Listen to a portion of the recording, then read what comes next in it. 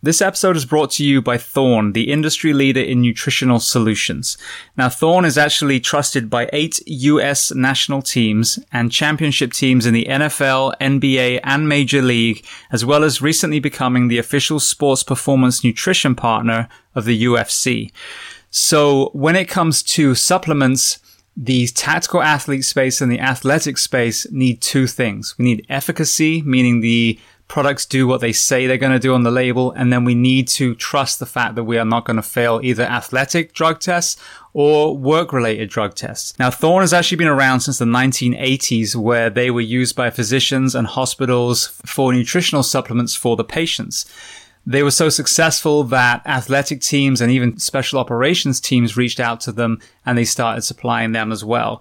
Very recently, they actually opened their doors to the general public. Now, what sets Thorne apart is they manufacture their own products in a state-of-the-art NSF-certified facility in South Carolina. They use only the purest possible ingredients formulated with no stearates or arbitrary fillers in the cleanest manufacturing process. Most of you listening come from a profession where it can take its toll physically and mentally, and many of us are not able to bolster our nutrition purely with the food that we eat. And that's where supplementation comes in. So if you're ready to maximize your health and performance, visit thorne.com, thorne.com. Take a short product quiz to be paired up with the perfect health and fitness supplements. And for you, the audience, if you use the code BTS10, behind the shield 10, BTS10, you will get 10% off your first order. And if you want to learn even more about Thorne, go to episode 323 of Behind the Shield podcast, and you will hear my interview with Wes Barnett and Joel Totoro from Thorne. Welcome to episode 336 of Behind the Shield podcast. As always, my name is James Gearing, and this week I'm extremely excited to welcome back onto the podcast Joel Salatin. Now, Joel is a world-renowned holistic farmer who has appeared on multiple documentaries, including Forks Over Knives and Food Inc., and was also my guest on episode 4. So if you haven't heard that, I highly recommend listening to that. But in the wake of this pandemic, I really want to pull out some of the basal health practices that we can glean from clean farming, from understanding what we're eating and the quality of what we're eating, so that we can then build resilience within the communities around the world. So this was another amazing interview with Joel. I'm so glad he was able to come back on. Before we get to that interview, as I say every single week, please just take a moment, go to whichever app you listen to this on, subscribe to the show, leave feedback. I really do love reading the feedback, and then leave a rating. The 5-star ratings truly do make us more and more visible for people looking for a project like this.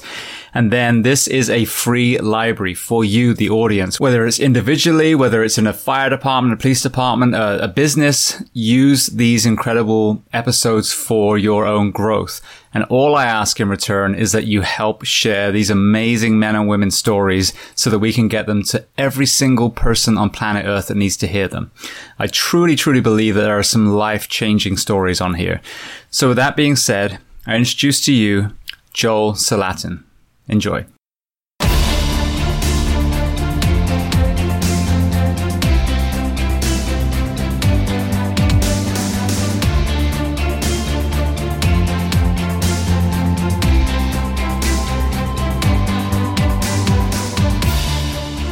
Joel, firstly, I want to say thank you so much for coming back on the podcast. You were one of my very first guests, episode 4, which was almost 4 years ago now. So here we are, sitting in the middle of a pandemic.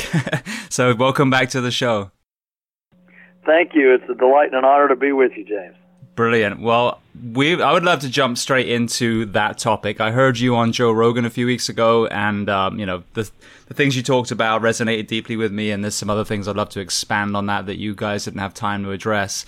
But to right off the bat, so tell me, from your perspective as a holistic farmer, what have been your observations with the last few months?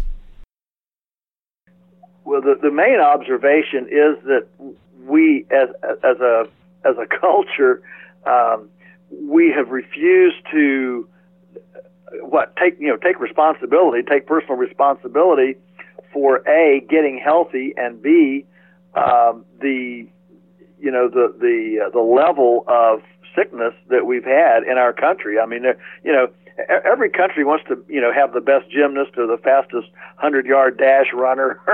There are places where you want to lead the world, but there are places where you don't want to lead the world. And the fact that the U.S. leads the world in non-infectious morbidity, so that's, cancer, diabetes, obesity, things like that take life, heart disease. The fact that we lead the world, we're number one in the world in those per capita, should give us pause. For all our cleverness, we're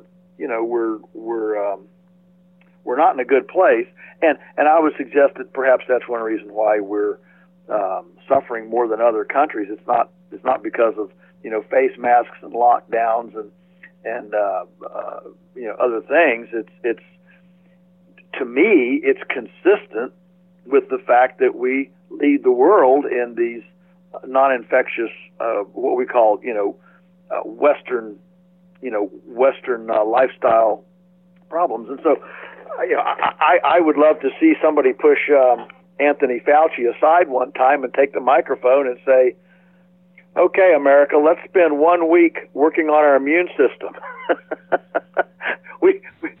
We can do that a lot faster than a vaccine, and we can do that right now, and it doesn't really cost us anything. So what would be a recipe for immune building? So first of all, for a week, we're not going to drink any Coke, Pepsi, Dr. Pepper, sugary drinks. We're not going to eat junk food. We're not going to go to McDonald's. We're going to actually cook and eat unprocessed foods.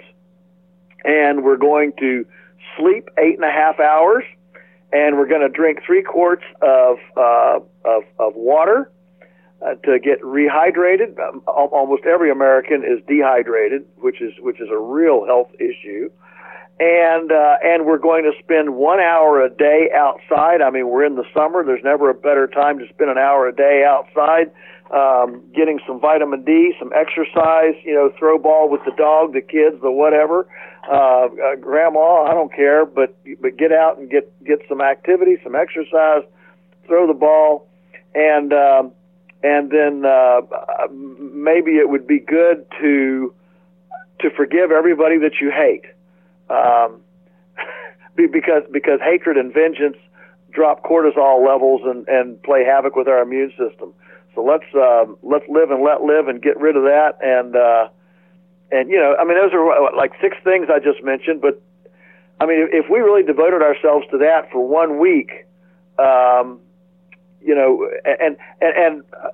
another one might be turn off the depressing news for at least 1 hour a day and watch something hilarious like Red Skelton or Laurel and Hardy or and just laugh strong and hard for an hour a day.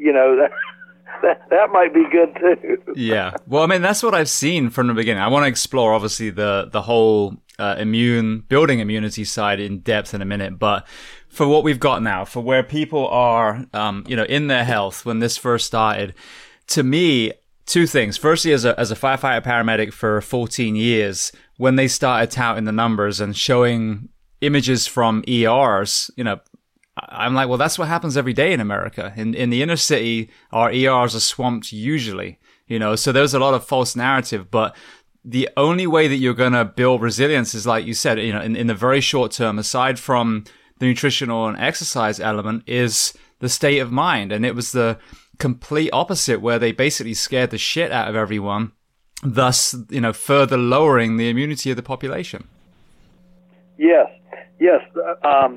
And the whole fixation, I guess the right word is fixation. When you are fixated on fear, yes, you don't function. Your body, your whole physical system. When you're fixated on fear, your body doesn't function very well, and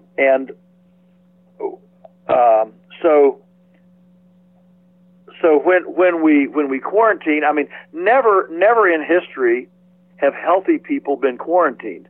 Here we are. Normally you quarantine sick people, or that's how you stop these things. So instead of quarantining sick people, we're quarantining healthy people and upsetting everyone's life, disappointing people, creating incredible economic hardship on many people, and all of this adds to this fear fixation, this paranoid hysteria fixation that becomes an all-consuming thing in our psyche, and then of course it permeates then into our physical health, and it's very unfortunate. I mean,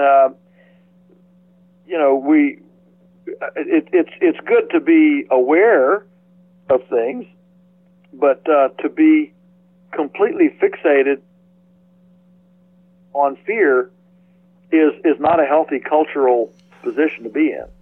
No, and it seems like from what I'm seeing, we're being sold almost the idea that there should be no death or disease at all. So that's like the baseline for them versus, the death or disease that we see. And if there was a ticker tape in the corner, a number counting the narrowing of arteries, that thing would blow, the COVID numbers out the water. And that's what's so disappointing is I've never seen anyone do a mandatory non-evacuation where you can't go home. You have to stay outside and run and play and exercise and pick fruit and eat it. And, we lose millions and millions and millions of people to obesity. We lose millions to cancer from cigarettes. And I don't see this same push for any of these conditions that are killing, numerous times more people than COVID. Yes, well, yesterday our Virginia news here, the top story was Virginia. We lost two people died yesterday from COVID in Virginia, and this was the top statewide news story. 2 people died. Well, how many people died of a heart attack or suicide or a car wreck? To make that headline news, it's just hysteria. Yeah, I agree with you 100% that there are. Is this a thing? Yes, it is a thing, but it is certainly, it doesn't deserve the level of fear that it's created. Like you say, narrowing of arteries, the different things, different diseases and things. We're still far behind many things, and the refusal of the data points to indicate who is getting this. I mean, it is so primarily toward people with comorbidities, but the data points just have to report the numbers, because if you say that, if you point out that 80% of the people are over 80 years old, then suddenly you're expressing ageism and that sort of thing.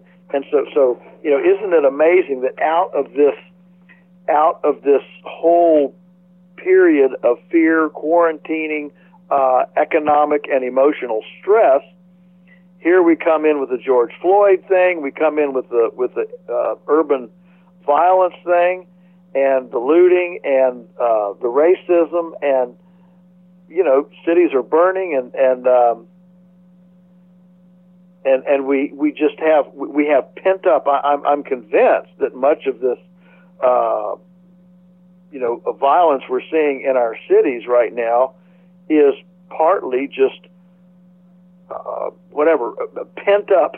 It's pent up expression of 4 months of being couch potatoes, and we're not built to be hermit couch potatoes.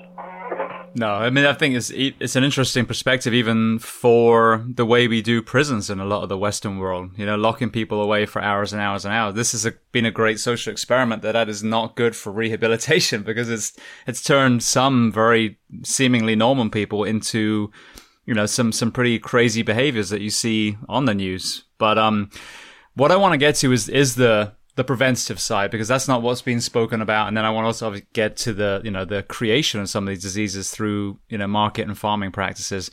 But when this first kicked off, I made a video about how I was worried about first responders, because the shifts that they work, the long work weeks, they are, the ones that people are leaning on. They're probably some of the less resilient people. And we've seen many police officers and firefighters die. I've got two friends that were both in ICU.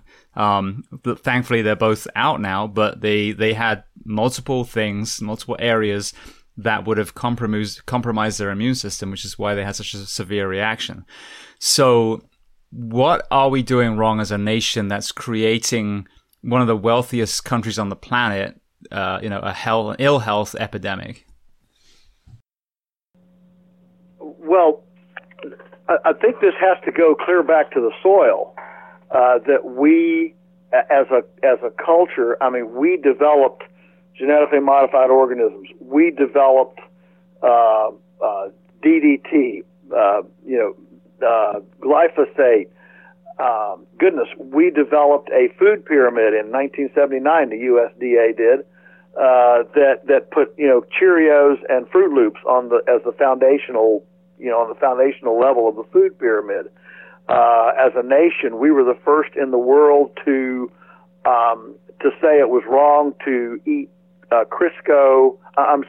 lard and butter, and told everybody to go to hydrogenated vegetable oil. Remember all the margarine ads, and so my point there is that we have led the world in experimenting to the fringes of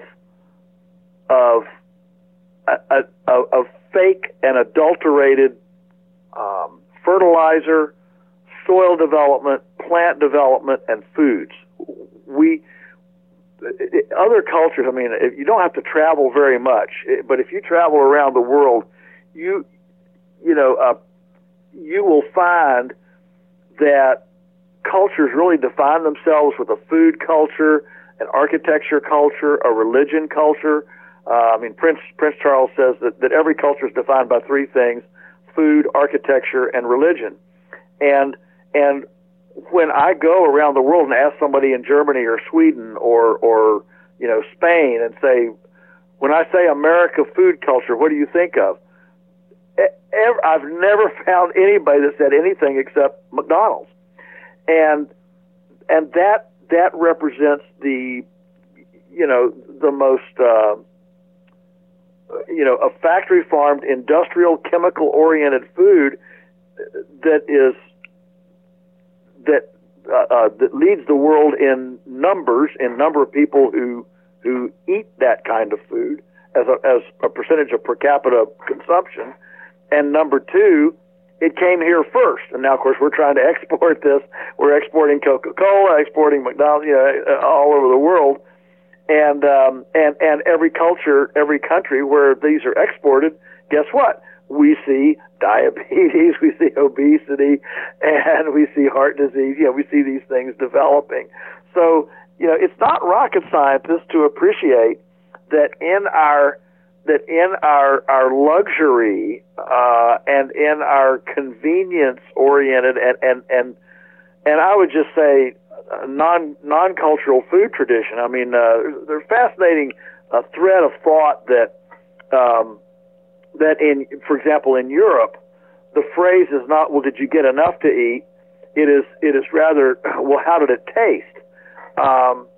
And in Europe, actually, there's a culture of eating not very much at a meal, because it was in royalty. When you have royalty and peasants, you have a very demarcated culture. It was a sign of refinement and wealth that I didn't have to gorge on food because I knew there was another meal coming. In America, as we started, and I'm going back here, but listen, cultural DNA goes deep. And in America, where we came to this frontier, and you didn't know if you were going to get a next meal, and so we developed a food culture of getting enough. Did we get enough to survive? Read the Lewis and Clark expedition. These guys literally went, day to day, wondering if they were going to get something to eat. There were no big fat Dunkin' Donuts guys on the Lewis and Clark expedition. They were lean and mean, and they literally went from musket shot to musket shot with deer or bear or whatever they could get. And so our American food tradition was very, very different. We developed a very, very different tradition. It was not about quality. It was not about texture or taste or terroir, like in France. There was nothing like that. It was just, did you get enough to go another day? And this was even a Native American thing. I mean, one of the reasons the Native Americans were so prone to alcohol problems was because they ate sporadically. When the bison were around and they could get enough to eat, they would eat up to 10 pounds of bison in a day and just sit around and gorge for a week, because it might be, a couple of weeks till they got another really good meal. And so this was also a Native American thing as well. And so, the Europeans, as they came here and interacted with the Native Americans and saw the lack of security, our deep DNA in our area is a food of, did you get enough? Did you fill up of food feasting, or I should even say indulgence and overeating, as opposed to the more European concept. And so that's deep in our DNA, and so as we have come in our modern culture to where we were able to grow plenty and we were able to grow it cheaply, we didn't have a food tradition, if you will, a quality type food tradition like in Europe. We developed a more kind of food is a necessity. It's a sideline, but the real work is building railroads and doing important work. And food's kind of a sideline to the really important stuff in life, and that's kind of our culture. And so the result is that we don't put attention on food like other cultures do.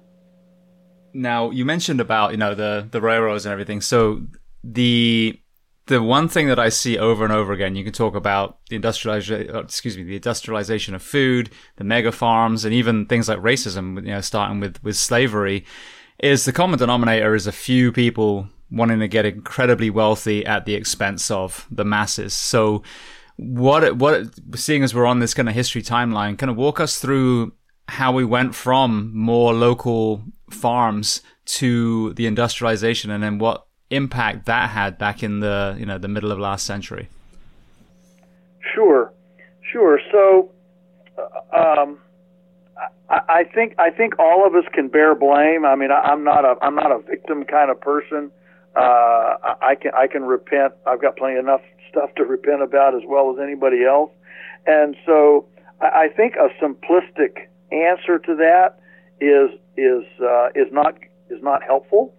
We need to understand that all of us as a culture, we were complicit in this move from craft and artisan work and small farms to these industrial mega farms, monocropping, mono things. And again, part of this was due to food security and government thinking, well, we can move this along, we can incentivize so that we're never short of food at all.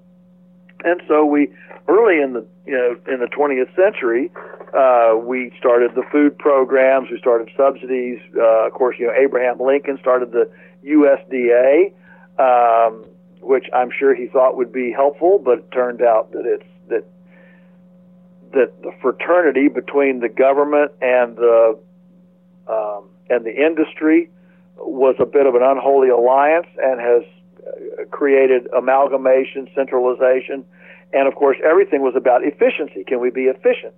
And so as our country industrialized, we saw food as an industrial thing as well. And America, more than any other culture, I think, bought into this idea that life is mechanical, kind of a mechanical view toward life, and rather than life being biological. And are there some mechanical elements? Well, yeah, you've got leverage in your limbs and joints and things like that. There are certainly mechanical elements, but the idea of biology, where it can heal, where it can be wounded and heal, that's very non-mechanical. If your front wheel bearing goes out and starts to thump, you don't stop the truck and wait for it to heal, or go around and ask for it to forgive you for not lubricating it. Nothing repairs it except replacing the bearing. But fortunately, living things, including our own psychology, we can say an unkind word to somebody and then apologize, and that wound can heal. And physically it can heal. We get a scrape, we get a splinter, we get a cut, and it can heal. That's very different biologically than mechanically. But we developed these chemical fertilizers, the pesticides, the herbicides. Of course, World War II, we had these stockpiles of anhydrous ammonia, and frankly, farmers were tired of shoveling poop. Very tired of shoveling poop. We'd shoveled and shoveled and shoveled and shoveled and shoveled. And boy, if you present a farmer, you want to shovel poop all day, or would you rather just put on this little bag of 5, 10, 10 and be done with it? Almost any farmer's going to grab that bag of 5, 10, 10. So be gentle on Great Grandpa, in post World War II, when he reached for that bag of chemical fertilizer, when he was worn out and tired of shoveling and shoveling. Well, what happened was that that through the 1950s and early 1960s, as mechanization and equipment developed on farms, the other side was not standing still either. The infrastructure necessary to run a carbon-based, organic matter-based farm fertility program was also developing. I mean, we're talking about water pipe, front-end loaders, PTO shafts, ground-driven manure spreaders, chippers and shredders, and that sort of thing. And so, the infrastructure to run a credible, viable, alternative, carbon-based, non-chemical approach was well in place by the mid-'60s and late '60s. But by that time, the chemical approach had completely come to dominate our universities, our government institutions, and even the food system. So, you have that thread on the farm. Meanwhile, you have post-World War II tax policy. Taxes are going up, and so we have 2 income earners instead of 1 income earner. Took the woman out of the house. I'm being very sexist, but this is fact. This is the way it was. Took the women out of the house. Well, now they can't cook anymore, so now we got to have TV dinners. Those came in the in the late 50s. You also had the notion in the 50s that breastfeeding babies was somehow Neanderthal and barbaric, and if you wanted to really be hip and modern, you used Enfamil and Similac, and we raised a generation of asthmatics on artificial milk. Now we know, of course, that breast milk is absolutely the best. We have, that whole orthodox narrative has inverted back to, ancient heritage wisdom of not only is it healthy for the baby, but in post-life we know that there's a direct link between breast cancer and breastfeeding. And if breastfeeding has occurred, there's a lot less breast cancer later on in life. All those things develop. So our pendulum really, really swung into this industrial paradigm of life, this kind of artificial, sterile, mechanical life view, and as a result, the only measure is pounds and efficiency. And when you just measure in pounds and efficiency, without regard to quality, without regard to destruction of something on the way to that, like every bushel of soil loses 2 bushels of. Every bushel of corn loses 2 bushels of soil. A dead zone the size of Rhode Island in the Gulf of Mexico. Those externalized costs on the way to efficiency today, we basically sold the future for today's prosperity. And the result of that has been a new lexicon that's developed in our culture. Those of us over 60 years old, we as children, we never heard terms like food allergy. If you wanted a potluck or a birthday party, moms didn't have to call each other and say, what kind of food allergies am I dealing with? You just got together and shared food. E. coli, salmonella, campylobacter, listeria, bovine spongiform encephalopathy, high-path avian influenza. This is all a lexicon, food allergy, all a lexicon that's developed as a result of cheating and taking shortcuts with our ecological womb, our ecological umbilical. And more of us now are realizing, I guess resiliency is as important as efficiency.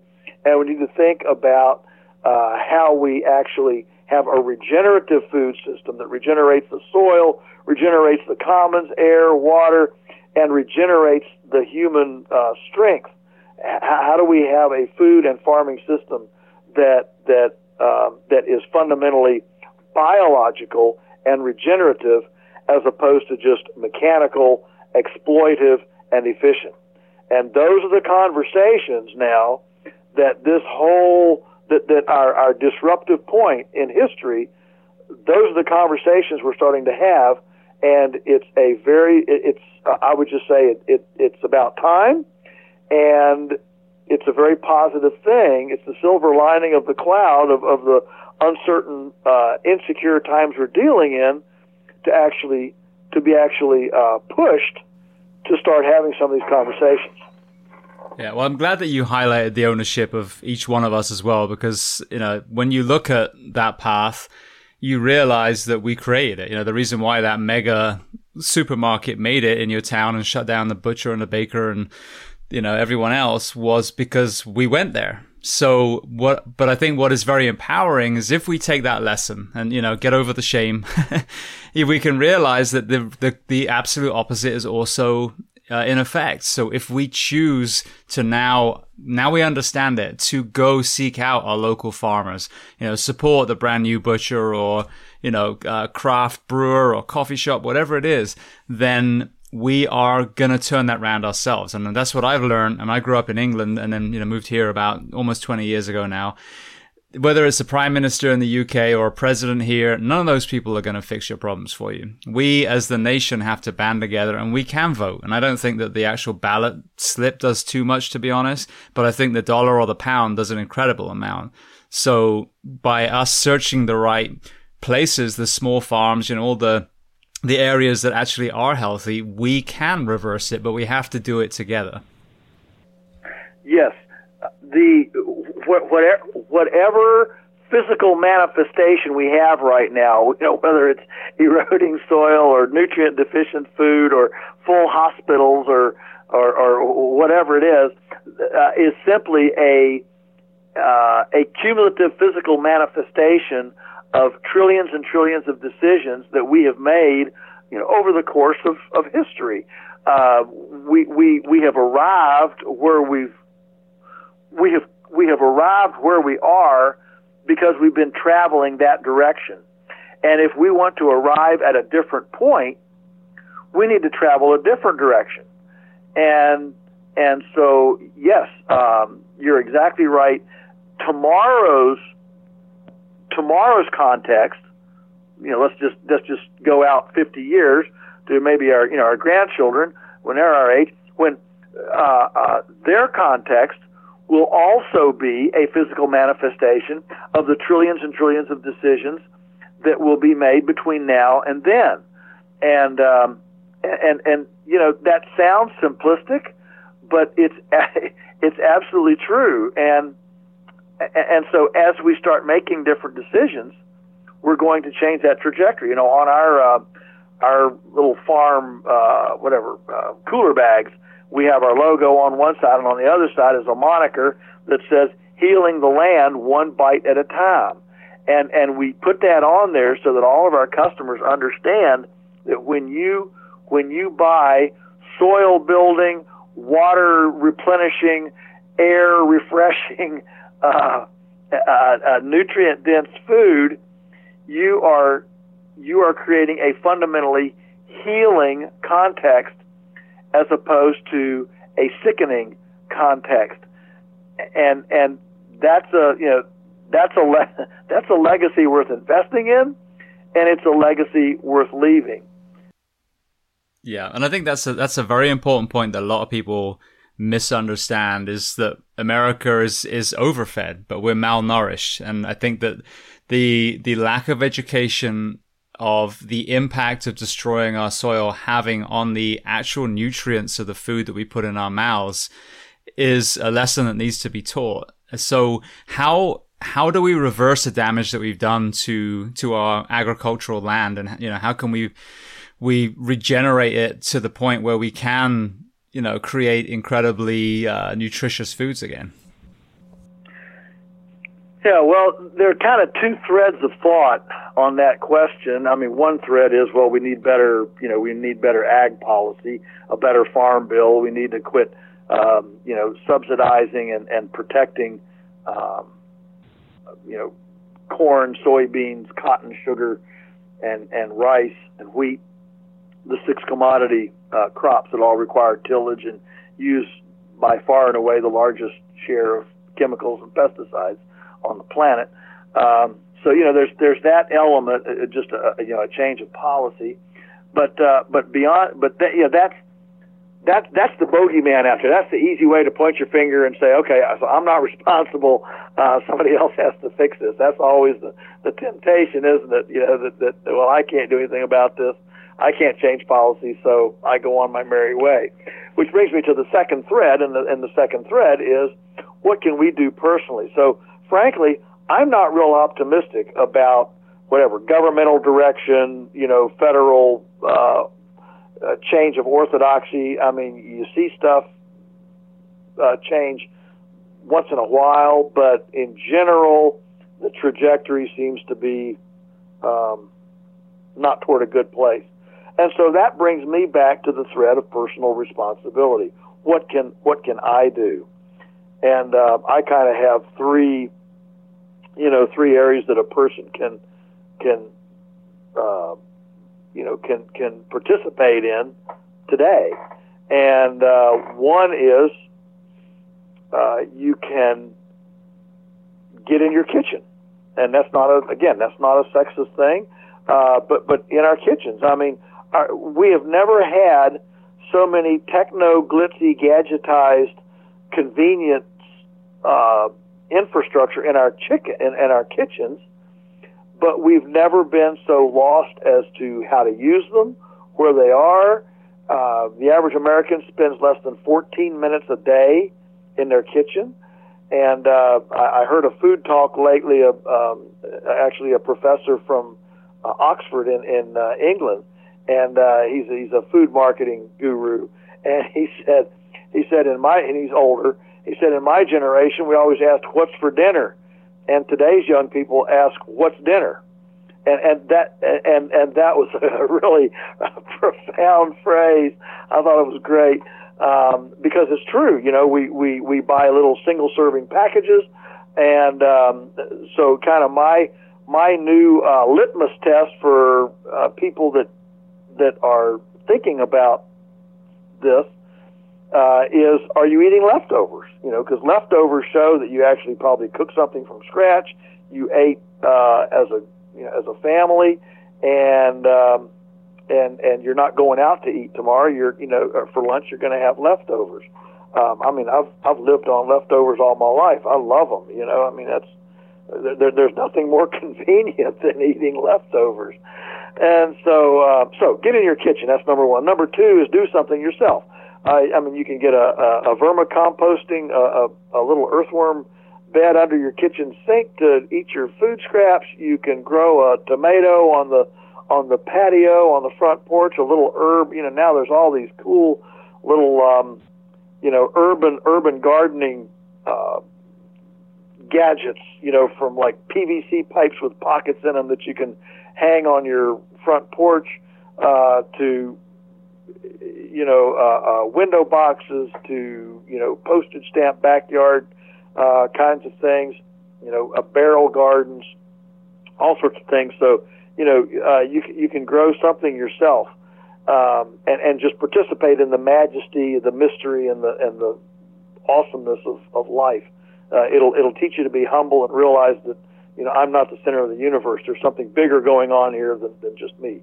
And the third thing, then, so we got get in your kitchen. Number two, grow something yourself, anything. And number three, then, is to take a portion, budget your recreational entertainment time, and build some relationships with your local food shed. Every area now has really great, authentic, integrity farms that are, fertilizing with compost instead of chemicals. They are, producing a diversified product as opposed to mono crops. And most of them are direct marketing, or they have some sort of a local brand identity. Meet some of these people. Go visit their farms. And let me tell you, right now during this whole coronavirus thing, there's not a better place to go that's safer and more entertaining than a farm. I mean, this isn't Disney World. It's not, it's not a theme park. It's not even a museum. It's just out here in the country. Wiggle your fingers through some soil. Walk barefoot through the pasture. And start creating some relationships and connections with your local farm or food shed, so that you will have that level of connection and food security. So you're not the one that's stuck in the future. The one that's stuck is the one that goes to the supermarket and says, "Ooh, the shelves are empty, but I know where my food is. It's right here at Farmer John's or Farmer Jill's or whatever." And if you develop that, your farmers will take care of you also, and during good times and bad, whatever. So those are three things that anybody could do to invest in a different trajectory than the way we've been going. Well, I love that. You hit on a very, very important point as well, and something I just kind of had an epiphany on recently. When you said leftovers, so in the fitness space, there has been this big kind of upsurgence of what they call meal prepping. And you basically, prepare meals for several days and you can either freeze them or whatever. But basically that's what we called leftovers for hundreds and hundreds of years. Because I grew up on a farm and it was the same thing. They'd cook for double the size of the family, and that way the next day you had, it doesn't have to be the next day even. A day or two later you ate what you ate prior, and it is no more convenient than leftovers. I mean, even McDonald's, you still got to go there and sit in a car in a drive-through or wait in a line, whereas you just open your fridge and the meal that you cooked a couple of days ago is now there just to be heated up again. Yeah, that's exactly right. And again, when I say get in the kitchen, I'm not talking about Grandma's kitchen where, she had to get up at 4 o'clock to put wood in the stove to get it hot enough to fry eggs on when Papa came in from milking the cow. I mean, we now have time bake, and we've got bread makers, ice cream makers, hot and cold running water, and refrigerators and freezers, and microwaves, and all the gadgetry that you can imagine. So it's never the thing is, it's never been easier. It's never been more convenient to be in our kitchens, and so let's utilize the technology that we have. Never has it been easier to to eat more responsibly than now, and so we need to exercise that. Absolutely. Well, another area that I really want to get your perspective on is, do you know who Jamie Oliver is, a British cook? Oh, absolutely, yeah. yes. So Jamie did an incredible thing in the UK. I think he tried to do it here in the US as well, where he changed the what school food looked like in British schools and tried over here in the US. And to me, that is absolutely where the first line needs to be. If we're educating our children on what food is, how it's grown, and then serving that same clean food in their cafeterias, you're going to create an entire generation of kids that aren't programmed by fast food and processed food anymore. But one of the pushbacks I always hear from people, and I think it comes from a lack of education, is, oh, that'll be more expensive. And Jamie appeared to show that was absolutely false in the documentaries that he was shown in doing that in the schools that he worked with. So from your perspective, can we feed our children in the schools for the same budget that they're given for the whatever it is, Cisco food that's shipped in? From my perspective, no. We are going to have to invest more in food, and I'd love to see some of his budgeting. I know there are major cost savings. For example, if the school actually cooks food instead of getting all pre-processed, there can be some pretty significant savings. Also, I know that nutrient-dense food satiates faster, so you don't need to eat the volume that you do when you're just eating empty calories, or calories that aren't hooked up with the more with depth nutrition. And so there are some. So I'm sure some of this is all part of that. Of course, there's always the externalized costs of higher quality food. Cheap food. Externalized costs from dead zones in riparian areas, to the fact that half of all cases of diarrhea are from foodborne illness, and so and we just have all of the diseases of nutrient deficiency as well, and I don't think we've begun to explore all of those externalized costs. But good food goes farther. I mean, I was telling a guy yesterday, recounting a story that we got from a chef that we started taking eggs to, and our eggs were like 3 times as expensive as the Cisco eggs he'd been using.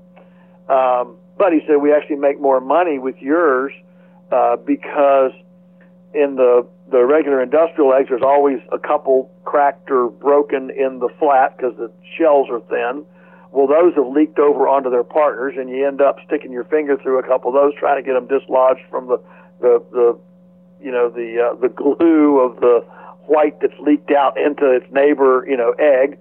And then if somebody wants an over easy or sunny side up fried egg, then next thing you know, the yolk breaks because you don't have structural integrity in the egg. You have to throw that one away, get another one.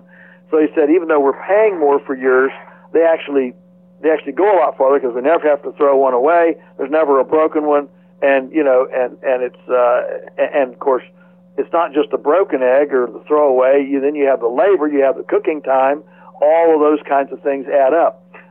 We know, for example, that all of our meats cook 20 to 30% faster than industrial meat, and we believe that it's because industrial meat is all full of adrenaline. Adrenaline tightens up muscle tissue, and these factory animals, they're stressed their entire life. And so all of that cumulative stress comes out into the meat, into the muscle tissue, and takes it longer to cook. Ours cooks in way less time. Well, what's that worth? In the kitchen, cooking time is valuable. I mean, you've got labor, you've got energy, you've got infrastructure tie-up time, and so when you start taking all of those kinds of related things around the actual meal prep procedure from human sickness to externalized to satiation to wasted product to cooking time, all of those things, they actually add up to where we tell people, even though our price tag is higher, we actually have the cheapest food in the world because the price that's on the tag is everything. There's no hidden cost. There's nothing out here lurking. There's no bogeyman going to get you from that price. It's the real price, and it's the honest price. And so that's my answer. I don't think we could possibly sell eggs just straight up price competitive to the factory eggs, but there's no comparison to any eggs either. Yeah, ours actually taste good and give you vibrant life.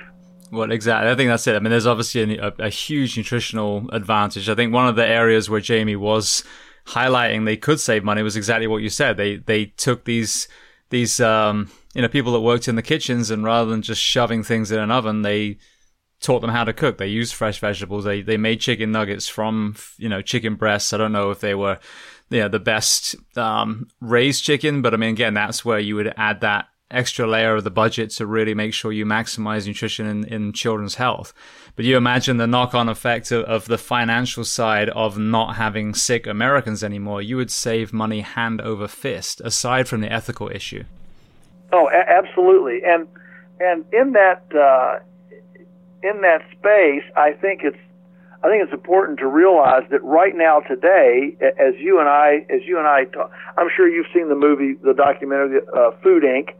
And that one, for example, the family that went to Burger King and got that meal for their son and said they couldn't afford vegetables at the supermarket.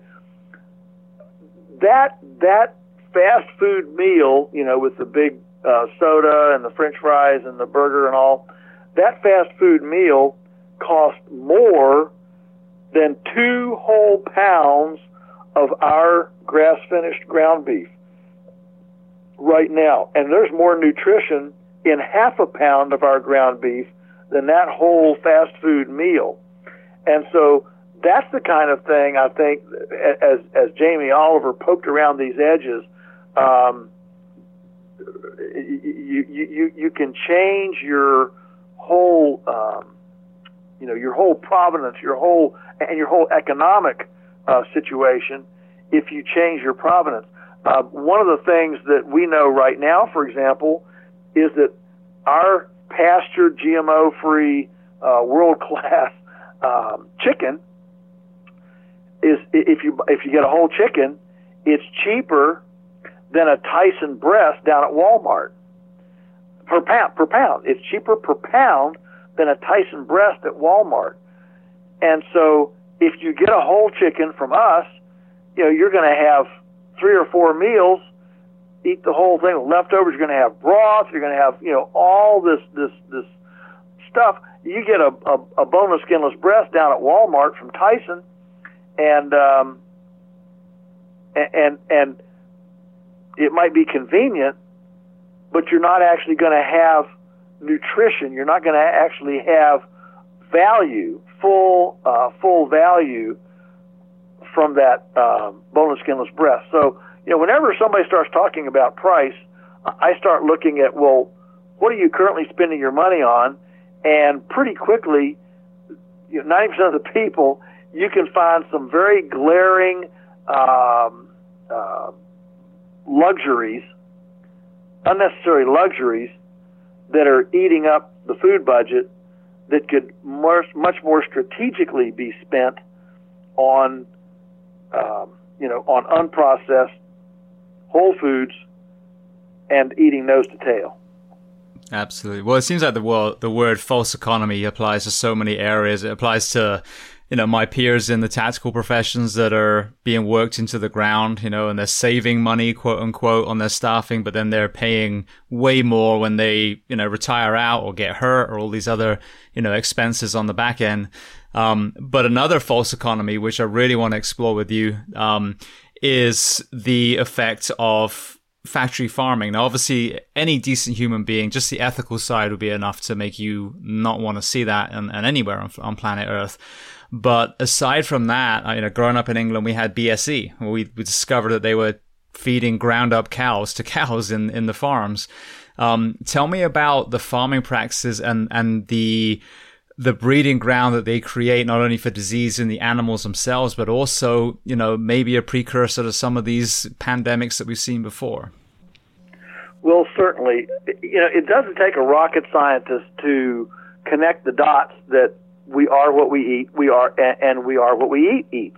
And so if our animals are raised in confinement and fecal particulate, in other words, the air is dusty with their manure, they live in their own manure at all times and breathe it in as well. So it'd be like, you living in your toilet. And they eat there, they sleep there, they do everything there, and they're sedentary, they're confined, they can't exercise, they don't get sunshine, and they don't get fresh air, they don't get exercise, and their diet is completely calorie driven for fast growth, as opposed to completely well-rounded nutrients, so they grow extra fast. If you create that kind of habitat, it is intuitive, even if it's not empirically proven right now, but it certainly is intuitive that if that's what we're eating, that's what we're going to look like. We're going to look like what we eat. And so if the animals are high-stressed, calorie-driven, fat-oriented, non-exercise, then we're going to start looking that same way. In other words, flabby pork makes flabby people. So what's not surprising is that people begin to look like what they eat, and that includes the simplicity on our farms. We don't have diversified farms. We have extremely simplistic ones. And nature is not simplistic. Nature is highly complex. It's very relational, and it's interrelational, synergistic and symbiotic. And our farms are essentially, single species, single plant, single animal. We don't even mix plants and animals. And so that simplicity, and in fact, we even dump chemical fertilizer on the soil as opposed to leveraging the complexity of the actinomycetes, mycelium, all the soil microbial life that has more beings in a double handful than there are people on the face of the earth. That's how many beings are in a handful of healthy soil.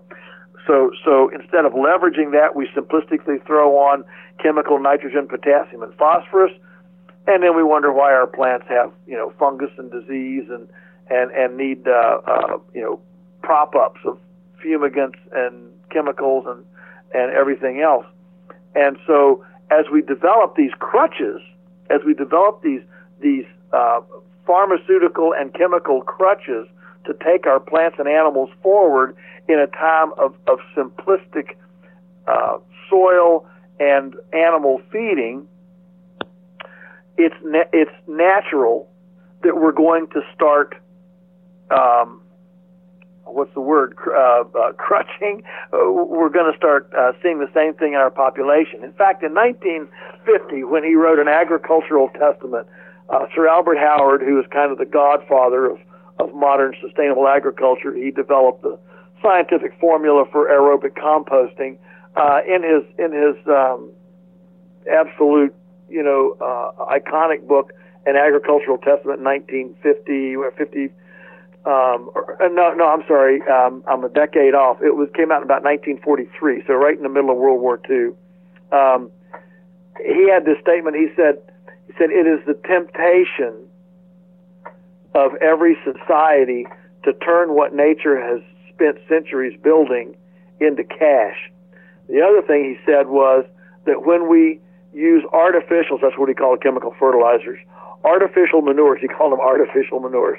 Artificial manures on the soil. It makes artificial soil, which grows artificial plants, which grows artificial people, who can only be kept alive with artificials. You nailed it. If that wasn't prophetically prescient, I don't know what is. Yeah, no, I mean, that was absolutely spot on, and it's terrifying, and that's the behind the curtain, vision that I've been able to get in the last 15 years, and it's a tragic realization. But I don't want to demonize the medical industry, because they do so many good things, but using pharmaceuticals for chronic disease management is one of the biggest tragedies in human health, where it should be fitness and nutrition, reversing and mitigating disease. Yes, absolutely. And listen, I'm very thankful that we have some pretty sophisticated medical options in our arsenal today. Absolutely. I'm glad that we have antibiotics. The problem is, though, that we then created a factory farming system that required antibiotics for the animals to stay alive. A lot of people don't realize that the lion's share of antibiotics in the United States actually don't go through people. They go through animals, and we eat them for dinner. And so, we did a messaging campaign one time. Who's been drugging your dinner?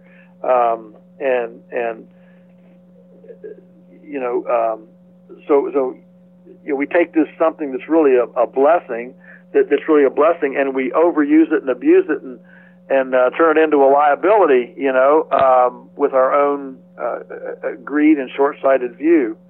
And so, so here we are. So what we need to be doing is collectively working on and dedicating ourselves to a higher immunological function, and have the hospitals there when we need them. But if they could be limited to accidents and injury, things like that, it would fundamentally change. It would fundamentally change our economy and our overall cultural wellness. Yeah, absolutely. Well, going back to the cause as well, just for a moment. So when you look back, there's some certain diseases that have made a huge impact in history. There's the Black Death, there's, cholera, both of which they realized were actually, human waste into, a water supply, or even just in the streets, like old age London. And then you look at the Spanish flu, which very coincidentally happened right after World War I, where, thousands of men lay dying and rotting in trenches in Europe.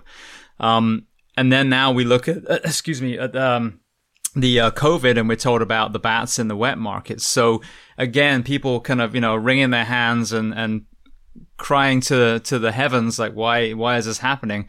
What element of farming practices and raising animals do you think is contributing to some of these horrendous viruses that we're seeing that are then killing a lot of our people?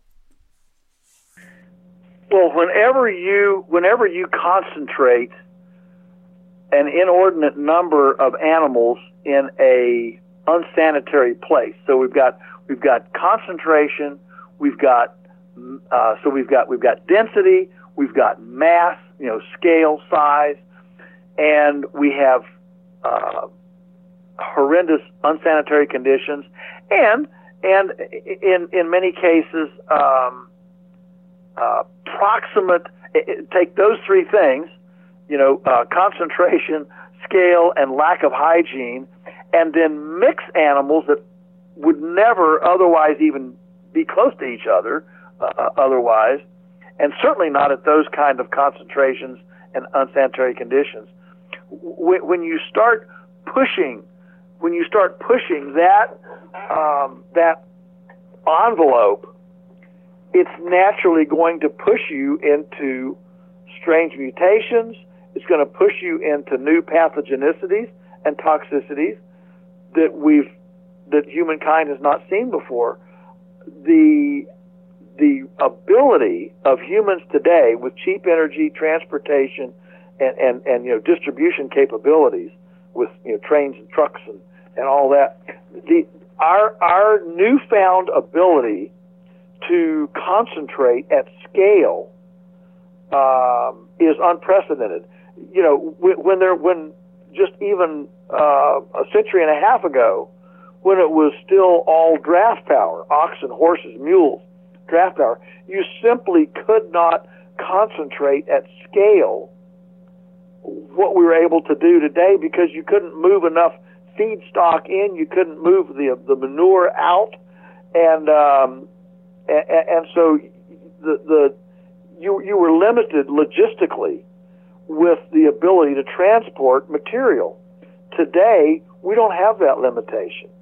So all around the world, we can overrun the ecological the ecological nest, if you will, a proper hygienic ecological nest. We can overrun that willy-nilly, and in fact we do. And when we do that, we create all sorts of problems. I mean, goodness, North Carolina here in the U.S., North Carolina, if it weren't for a hurricane every 2 years to come in and flush all the pig lagoons in North Carolina today would be covered up in pig manure. But you know, I call it the biannual flush. And here comes the big hurricane, dumps 15 inches of rain, and you get all this flooding and flushing, and everything gets flushed out to sea. You have some massive fish kills. That's part of the collateral damage, and and we're good to go for another cycle.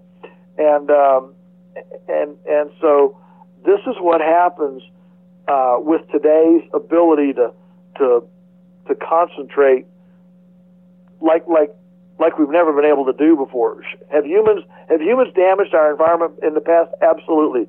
Throughout history, we've damaged our past, but we've been limited by simple logistics and transportation. You can't destroy but so much acreage when you're walking with a sharp stick behind an ox.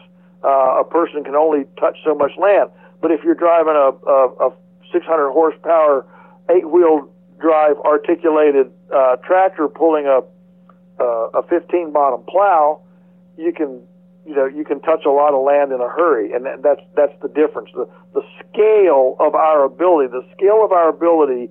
to exercise our dominance and control on our womb, on the nest, is simply unprecedented today, and that's one reason why we're seeing a proliferation of this lexicon. Yeah. I want to get to your new book. I've just got one more area because you kind of really opened that door for a second. We always hear about the rainforests being destroyed and that being related to raising cattle. What's the truth behind that? And again, how can local farming even combat the environmental element? Well, yes, a lot of it is being destroyed. I'll just say that the problem is in domestic livestock, and certainly cattle are the king of that. In domestic livestock worldwide, we are not mimicking the natural choreography of herbivorous herds throughout the planet. And when you study the way these large herds have worked in the past, and by the way, developed the deepest soils on the planet, they have moved from place to place. They move regarding the rainy season. Predators push them, flies push them, their own bellies push them to new ground, and so there's a constant undulation movement pattern across the prairies, across the Serengeti, across the tundra. That's the way nature moves.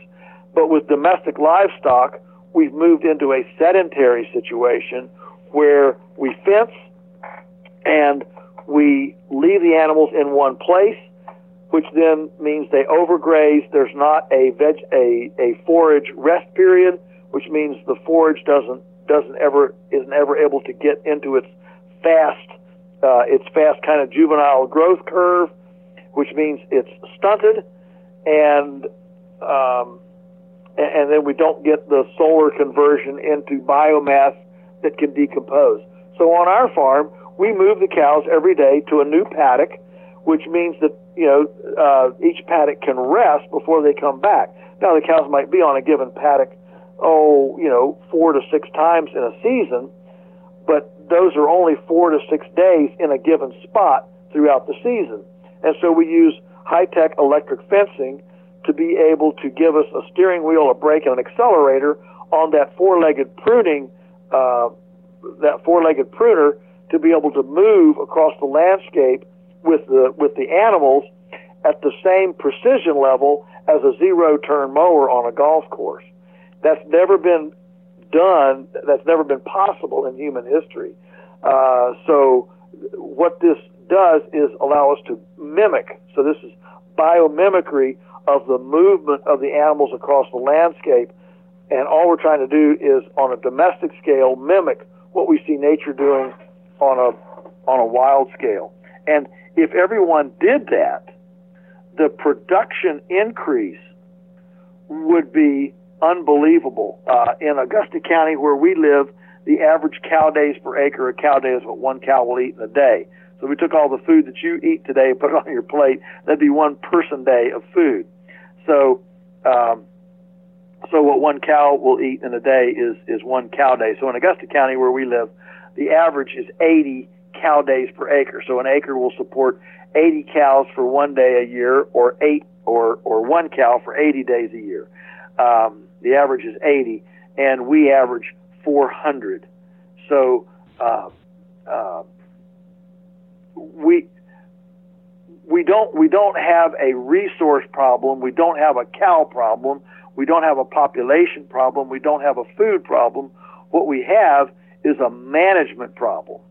And if we could get the management right, then everything else would fall into place.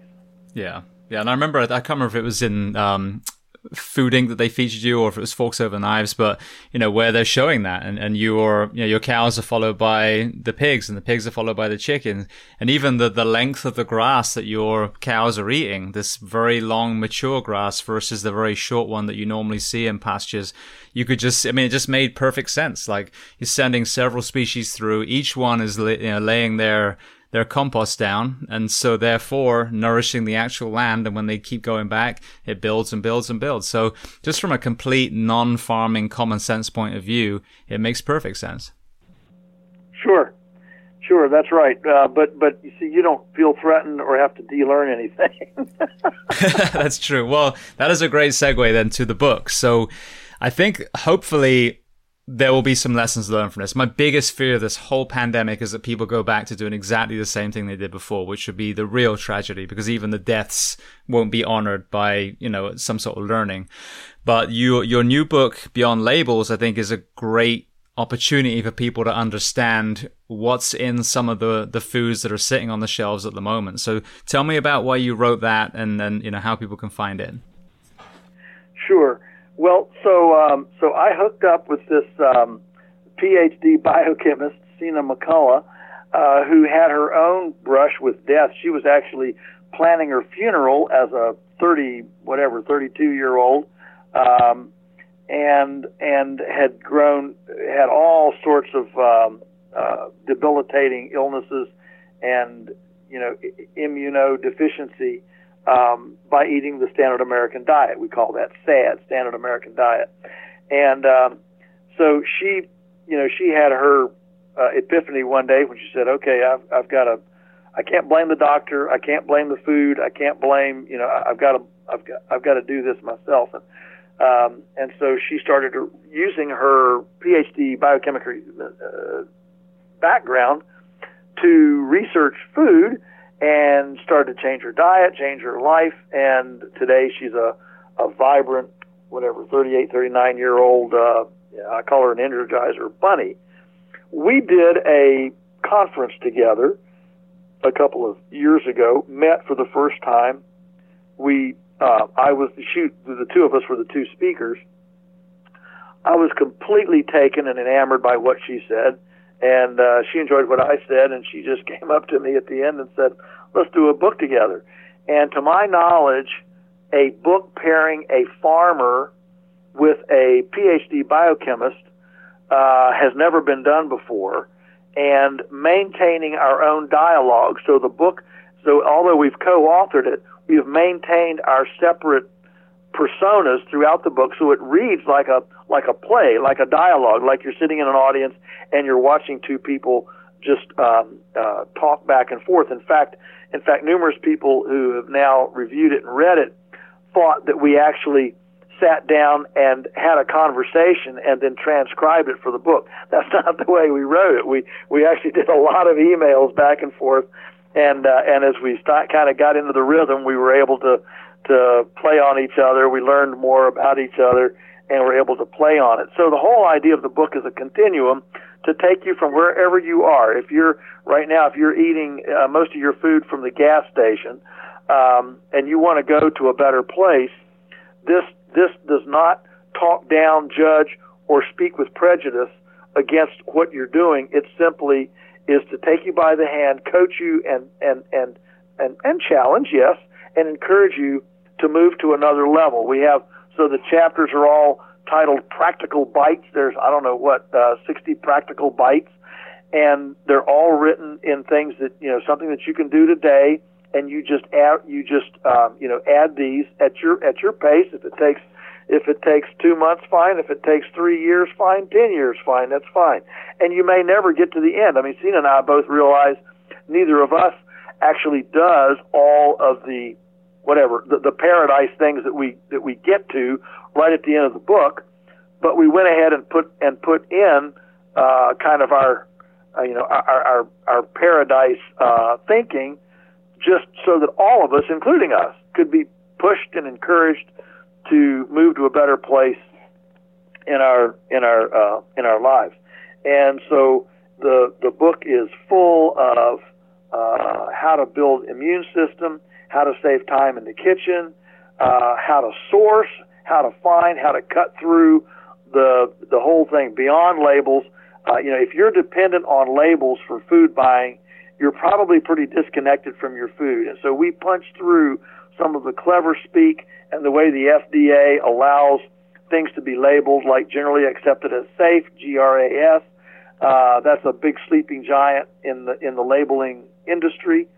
And we pull that aside and lead you non-prejudicially through a continuum to a place of understanding, so you can make better decisions on your own food provenance. That's what we're trying to do. We're trying to get you to a better place, a better decision-making place, so that you can feel confident and comfortable with your own decisions, and you're not just dependent on phraseology and clever labels that almost never speak honestly about what's actually contained. Yeah, no, I think that's so important, and you hit on a very good point about just starting today. I think people see some people at the moment wearing a mask in their own car, and people kind of like ridicule them, but people got to understand the environment they're in. If you get your information, for example, from Fox News and CNN,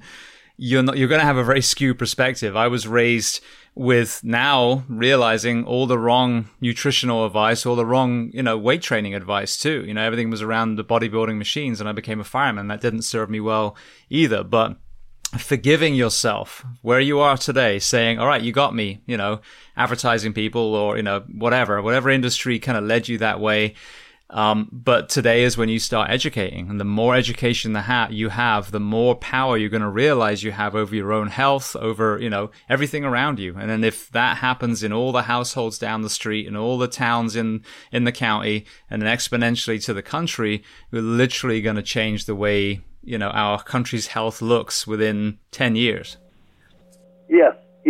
And in true kind of, libertarian fashion, this book does not ask for additional government oversight. It doesn't ask for subsidies. It doesn't ask for agencies, tax incentives, or anything else. It's all about us individually. Here's what we can do right now, today, and walk steadily and make progress into a different health future for ourselves. That's what we're after. We're after a time when you wake up in the morning and you're not thinking about health issues because you're vibrant, you're full of life, and you wake up in the morning ready to get at it, and you're not dwelling on your own whatever health limitations. That's a place of optimum health. Absolutely, and I agree with you 100%. I mean, the environment should be there for people to thrive, but the way we start that, clearly having seen, the last several decades, whether it's our food, whether it's drug policy, whatever it is, when you look back and realize that system's failed, then you have to be part of the problem. I mean, part of the solution, not part of the problem. Yes. All right. Well, then some closing questions I didn't get to ask you last time because I kind of added them later on in the podcast. We talked about your book. Obviously, you've got several others as well, and we're going to get to where they can find that in a moment. Are there any books that other people have written that you love to recommend? It can be related to what we've discussed or something completely different. Well, there's a new one just out that I'm pushing when I have a chance, called Sacred Cow. It's just being launched literally this week by Rob Wolf, the founder of Paleo, and it's a co-authored book also. Diana Rogers, who's a dietitian, podcaster of the podcast Sustainable Dish, and Sacred Cow, and they take on the four basic arguments against eating meat, especially beef, and so it's a great companion now to. This is the kind of book that I use as a companion and get hardcore information out of nutrient analysis and things to to help people eat to help people realize that veganism is not the solution to health issues. And I mean, we have many customers. We have thousands of customers, and we deal routinely with folks who went through the vegan fad and their health suffered and deteriorated. And there are a few people, very few, who actually thrive on an almost meatless diet, but they're not very many. Most people over time will deteriorate in their health, and so Sacred Cow has been a great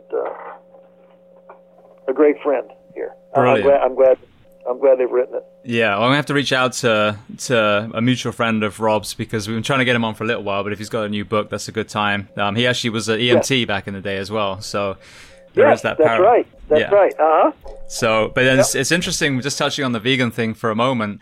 I went plant-based for about 6 months. I really noticed some great benefits, but then towards that, I think what they call the vegan honeymoon, did notice a kind of decline in my what seemed like energy. So kind of transitioned to putting some meat on. But I've had James Wilks that did the Game Changers on. I've had the whole gamut of dietary philosophers, if you like.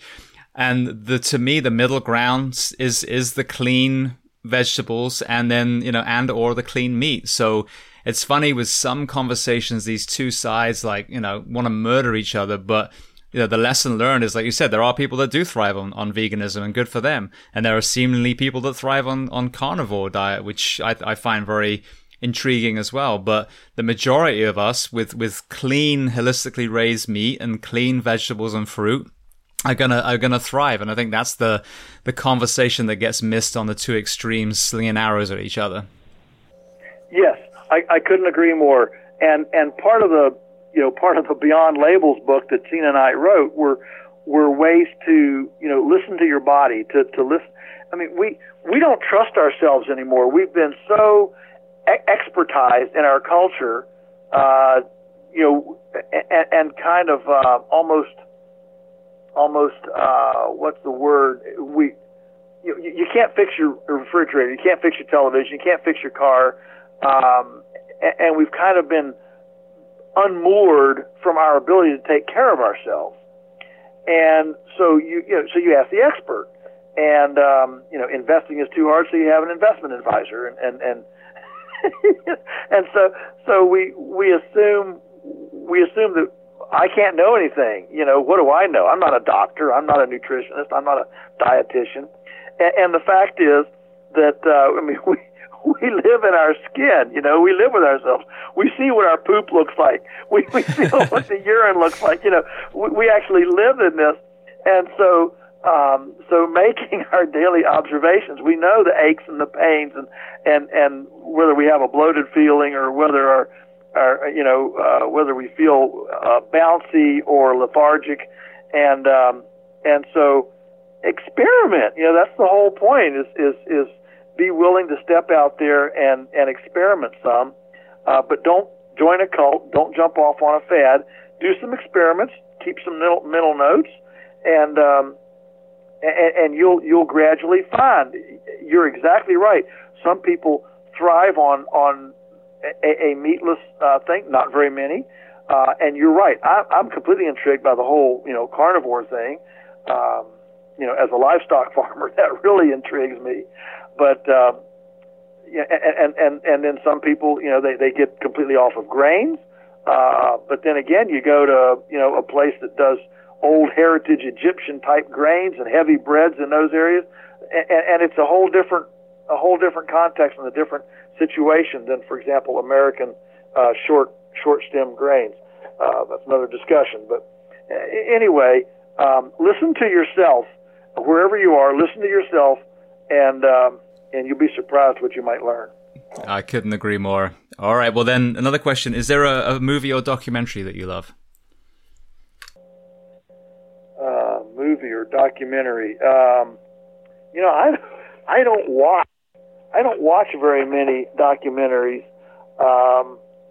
I guess one of my favorites is still Fresh, and it came out the same year that Food Inc. came out. But Fresh is as positive as Food Inc. is shockingly negative. And doesn't mean I don't like Food Inc. It was a shocker, but the documentary Fresh had a much more positive message, and you left that one saying yes, we can do this. It was very empowering and encouraging. Just one word, Fresh, and it's a good one. Brilliant. And I saw on the website, I don't know how I missed this, but Polyface has a documentary. Is that right? We didn't do it. It was done by a couple from Australia. Yes, it's called Polyfaces, and it was done by an Australian couple. And yes, that's if you want to see more, of the farm here and what we do in our life, that's a good one. Brilliant. All right. Is the next question, is there a person that you'd recommend to come on this podcast as a guest to speak to the first responders, medical community, and military of the world? The first responder community. Well, I'm just blank right now. I have to pass on that. That was kind of a no problem. It's a new one. But wasn't quite prepared for that one. I apologize. Yeah. Well, actually, thinking about it, your co-author of Beyond Labels might actually be a good guess as well. Someone who literally drag themselves out. Yeah. Why am I silly on that? Yes, absolutely. She would be fantastic. Sina McCullough does. She's a very vibrant interview, and she would be able to speak to that extremely well. Yes. Brilliant. All right. So then one more question before we make sure everyone knows where to find you online. What do you do to decompress? Decompress? Well, my recreation is reading, just a good book, whether it's fiction or not. I don't read a lot of fiction, mainly nonfiction, but to decompress, just, reading something, just enjoying what somebody else's thoughts, instead of having to answer questions and make up my own, is a way I decompress. Brilliant. Well, actually, 2 days ago, I sent a book I've just written, my very first book, to an editor, and I actually quote you in there. I think it's, you think food is expensive. Have you priced cancer lately? I think that was the quote I used. But I want to send you a copy of that, so I will. Great. When it's finally out. Yes, I'll look forward to that. Yes, I read I read voraciously. Fantastic. Well, let's hope this will probably be a little different than than what you've read. It's kind of like behind the curtain of what we see, so a different perspective. All right, so the very last question, if people want to reach out to you, if they want to buy the books, if they want to visit the farm and actually buy some of your food, how do they find you online? So the website is Polyface Farms, Polyface. In fact, if you Google it, once you get to about Poly, the rest of it will pop up.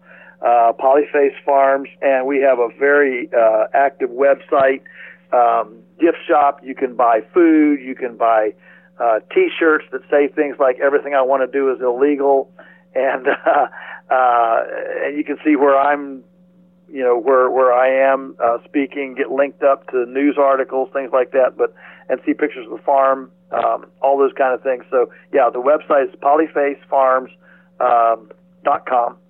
And love to have you check it out. And there's a lot of material information there. And we do ship nationwide. So anybody that wants to try something, just order it right there online, and we ship every week, and be glad to serve you. Excellent. Well, again, Joel, I want to say thank you so much. 4 years ago, I said I'm going to come up and visit soon. I still haven't yet, and haven't made it up to the Northeast at all. But it was actually my plan this summer before this craziness happened. But hopefully I'll maybe even get to give you the book face to face. But I appreciate you taking the time once again, and your perspective is invaluable anytime, but especially now. So I hope people have gleaned, the preventative element of this whole situation we've been through. Yes. Thank you very much for having me on. I look forward to the next time, and do please come and visit when you can. Love to have you.